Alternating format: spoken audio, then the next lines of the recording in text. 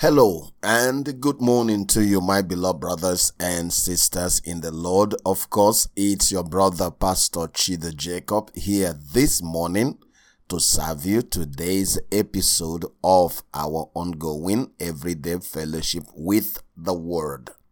Let us pray. Holy Father, we thank you this morning. What a privilege it is to know that indeed and in reality you are our Father. Thank you for your heart of love towards us. Thank you for your love that is eternal. Thank you for the love that heals and restores us. Thank you for your love that keeps our heart at peace, knowing that we have eternal peace with you. Thank you for clothing us with your own righteousness that has given us equal standing with you, that has given us access to stand in you and to stand with you. Thank you, precious Father, for your wisdom that is guiding us. And thank you for the gift of the word that is opening up our eyes. Thank you for guiding us. Thank you for watching over us. Thank you for protecting us. We give you all of the praise and all of the glory. We exalt you. We magnify you. We are indeed grateful. And this morning, we receive this word with joy in our heart, knowing that it will continue to build us up and to bring us to where you have always wanted us to be, to bring us to the true nature you had in mind when you created us. We are open to hear from you this morning, Holy Spirit, as you instruct us. Thank you in all things. And everyone who prayed with me this morning will say amen and amen and amen. Welcome.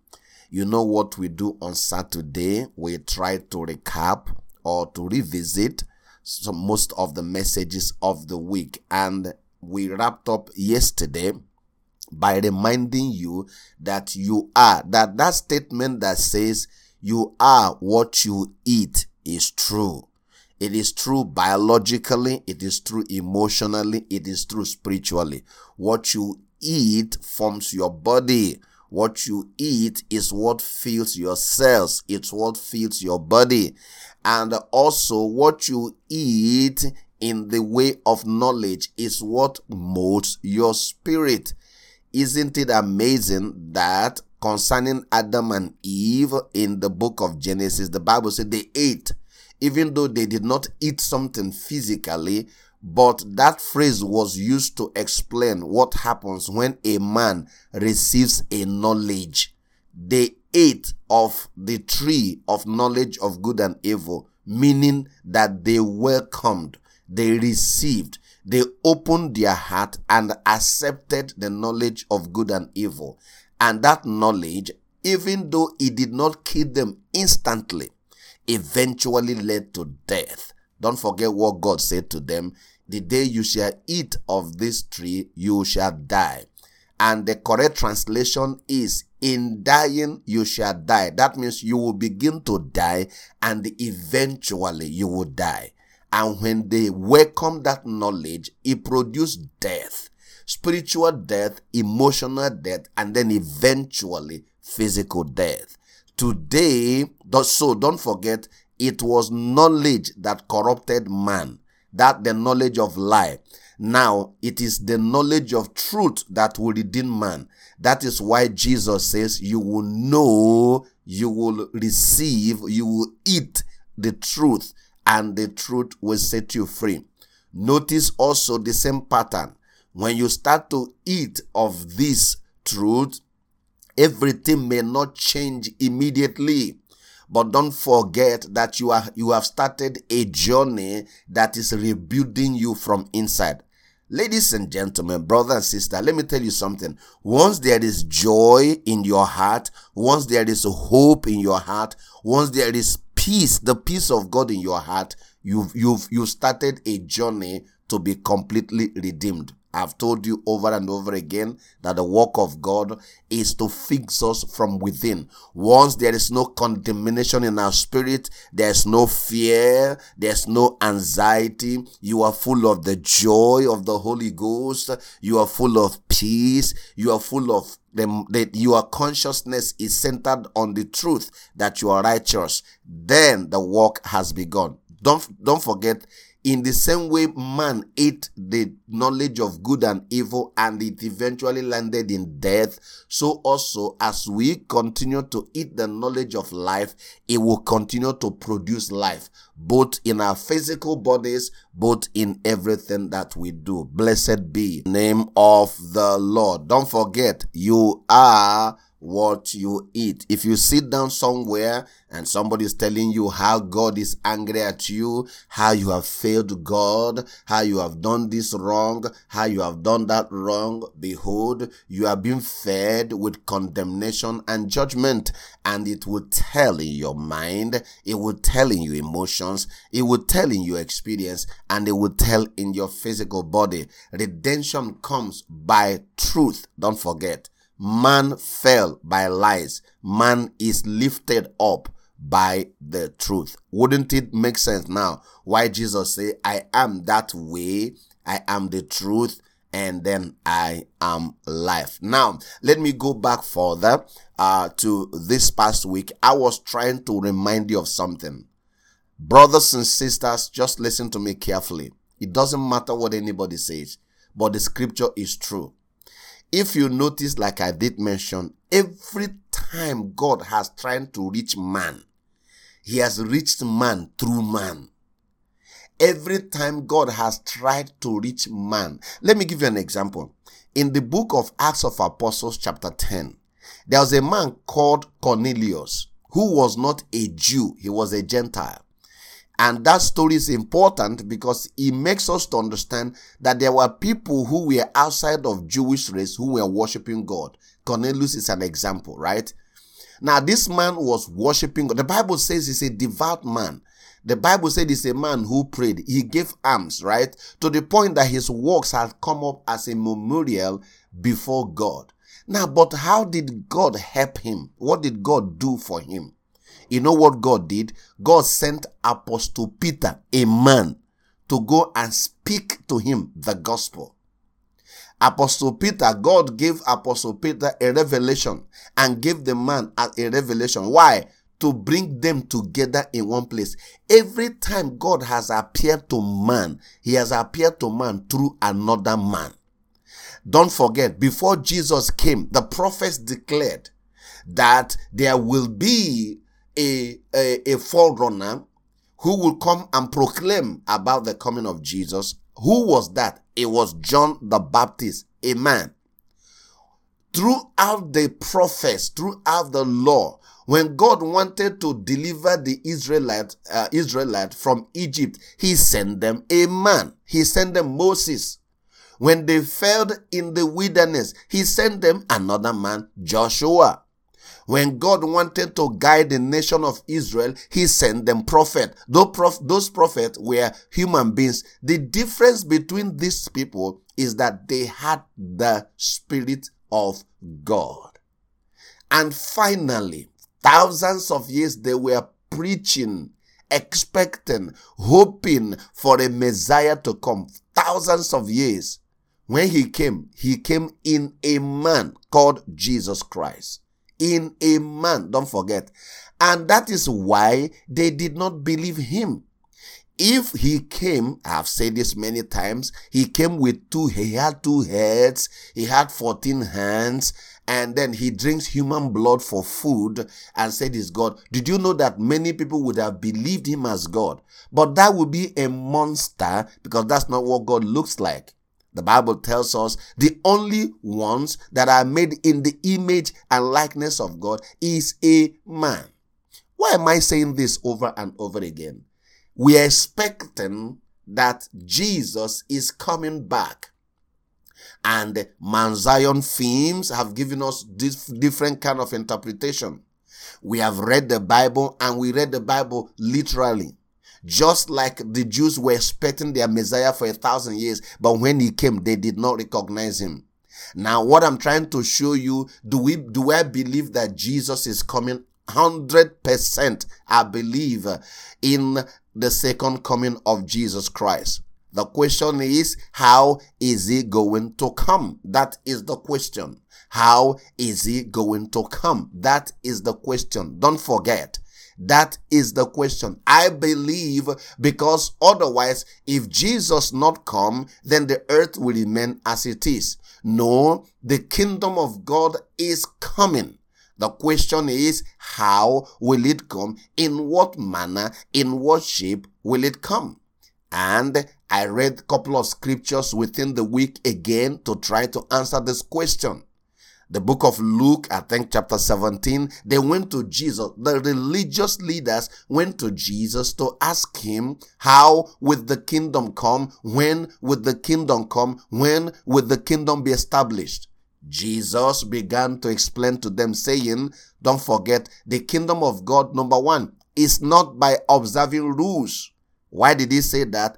Because just like they taught us, they taught them that time that the kingdom of God is something you enter into after you have kept all the rules, after you have done all the good, stay away from the bad. You did perfectly. Your work is perfect. Your life is perfect. Your everything you do is perfect. After you have observed all the rules, then you can qualify to enter the kingdom. Jesus said, no, it's not true. He told them right there, the kingdom of God is not by keeping laws or observing rules. He went on to say, neither is the kingdom of God in a place. They say, well, look at it. It has come there. It has come there. He said, it's not something that you can observe in a place. And then he went on, the third one. He said to them, it is also not by observing signs. And today, Christians have been taught to wait for signs. So when they see an earthquake, they say, well, that is a sign that Jesus is coming. Or when they see a man marry a man, they say, well, the world is rotten. That is a sign that Jesus is coming. Don't forget, signs are for unbelievers. Don't forget. I want to repeat this again and again. Signs are for unbelievers. Why? Because they don't have an inner witness. They don't have God in them. So they have to realize, don't forget, sign is something your five senses can relate to. So what did Jesus say to them? Jesus said to them, the kingdom of God is expanding. He said, in fact, the old translation said the kingdom is in you. And it turns around, the TPT now says the kingdom of God is expanding in some of you. What is that? When our eyes begin to open, our heart begin to open, we begin to understand, and Christ comes into our heart, the kingdom has come into us, and the more we believe Christ, the more the kingdom is expanding in us, and the more the kingdom expands in us, that which is in us, we begin to control our environment. That means through us, the love of God will become tangible to humanity. Through us, the kindness of God is no longer a poem, is no longer a song. Today, people write songs about the kindness of God, about the mercies of God, but they don't experience it. But through you and I, God working in us, that which they have sang as song becomes their everyday reality. Then the kingdom of God has come. Remember, I told you, whatever God has done, he has done through man. And I went on further this week to prove that point to you by asking you the question, why did Jesus preferred to call himself the Son of Man? In the Gospels, Jesus used that phrase about 80 times, calling himself the Son of Man, not even the Son of God. Jesus called himself more Son of Man than he called himself Son of God.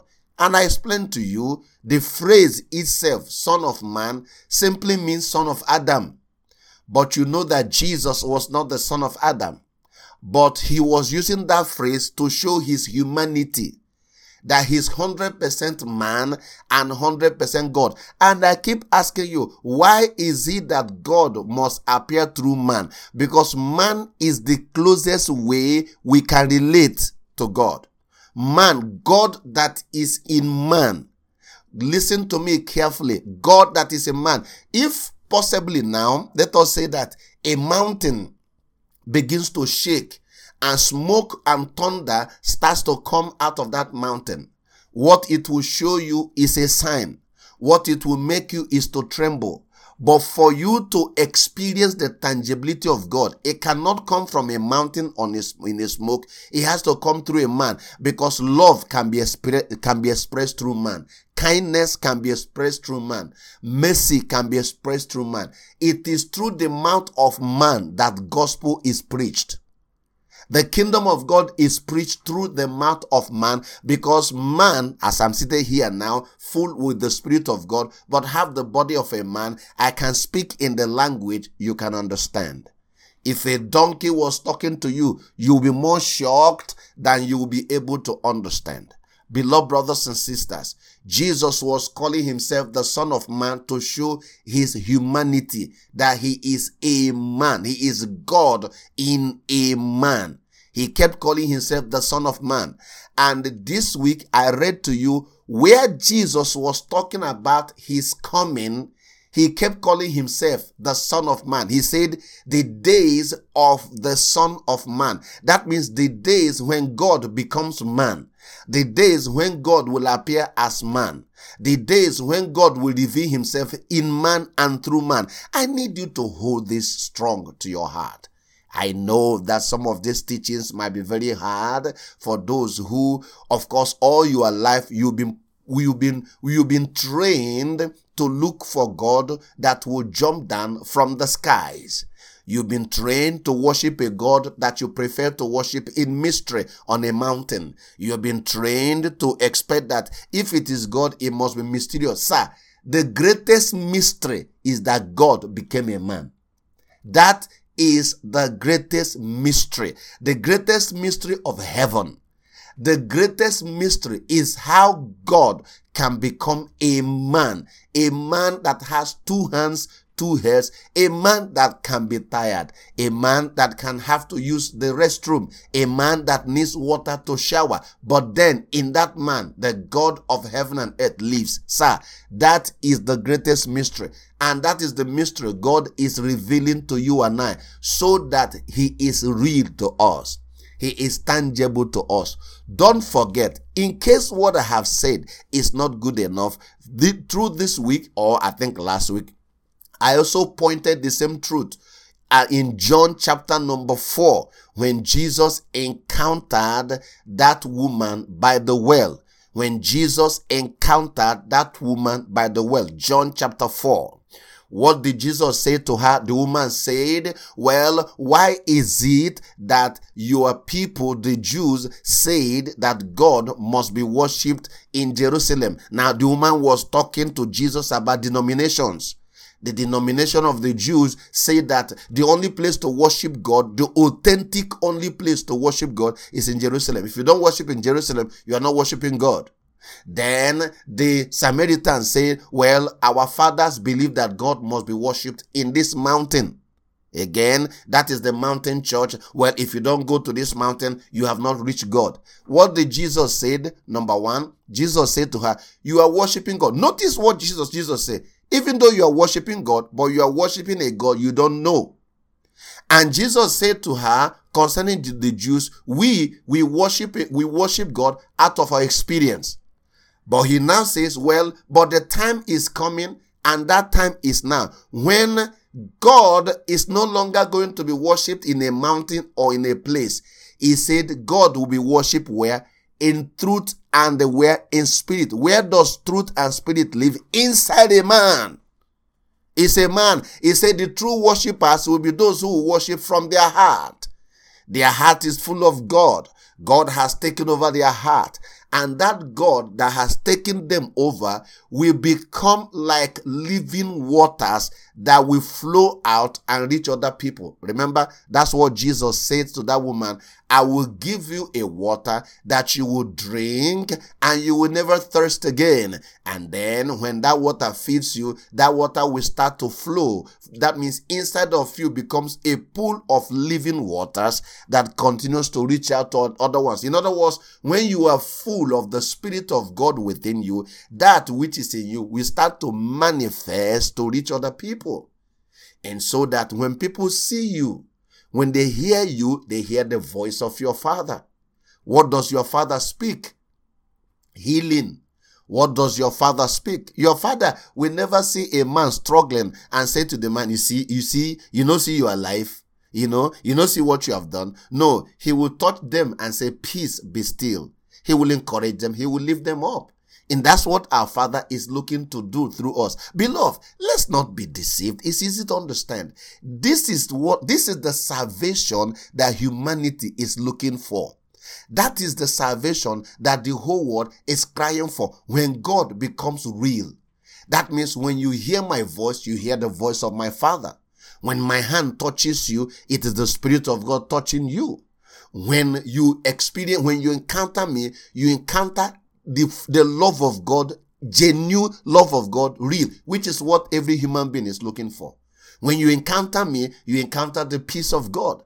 You encounter the mercies of God. You encounter the kindness of God. That's what it's supposed to be, and that's what humanity needs. That's the only salvation that will save the world. That's the only way this world can be saved, when God becomes real. But let me tell you, he will become real in sons of men. Sons of men that become sons of God, and they live here as men. When man becomes God, that is the mystery. That is the mystery that the Spirit of God is unveiling, opening my eyes, opening your eyes to see. Look at what's going on today. People can spend hours singing about the love of God, the mercy of God, but it's not in their heart. And because it's not in their heart, they cannot give it out, right? But now, when we are full of him, that him which is inside of us will start to come out. That love becomes tangible. Kindness, mercy, peace becomes tangible. Isn't that what our families need? Isn't that what our communities need? Isn't that what every human being anywhere, despite their color, shape, or size, isn't that what they need for? That's what they see in the depth of their heart. That's what they are crying for. Just like the Israelites cried in their heart for many years. That's what humanity is crying for. Salvation is coming. And salvation is here. Why? Because the glory of God is here. God is in us. God is becoming man, son of man. In us, God is being made visible. God is being made real. God is becoming a reality to this world. Amen and amen. I hope this, opens up your heart further. And that this kingdom continues to expand in you. When you close your eyes and begin to thank God and begin to see yourself that you are an answer to the prayer of many, that God in you, through you, God will wipe the tears of many. Now the kingdom is expanding in you more and more. When you start to see that God needs your body to be able to move this message forward, God needs all that you have to be able to make himself real to those who don't know him, then the kingdom is expanding further and further in you. I'm going to stop here. Keep us in your prayers. Tomorrow is service, and help me to spread the message. For those of you who have received it, I sent out a link. Yesterday. What we are trying to do is to create another online community where all of us can come together. There are different WhatsApp groups that I manage, that I send message to people in the UK, US, Nigeria, all across Ghana, in different places. If you can, those who can, if you can, please use the link and connect so that we all can interact together, get to know one another, and get to support one another. Don't forget, beloved, that our work is to minister to one another, to sharpen one another, to assist one another, to work together as one family. Don't forget, one God, one Lord, one Master, one Spirit. Hallelujah. And please enjoy your weekend, but don't forget that this morning you have been served. Please go ahead and serve many with the same food. Shalom.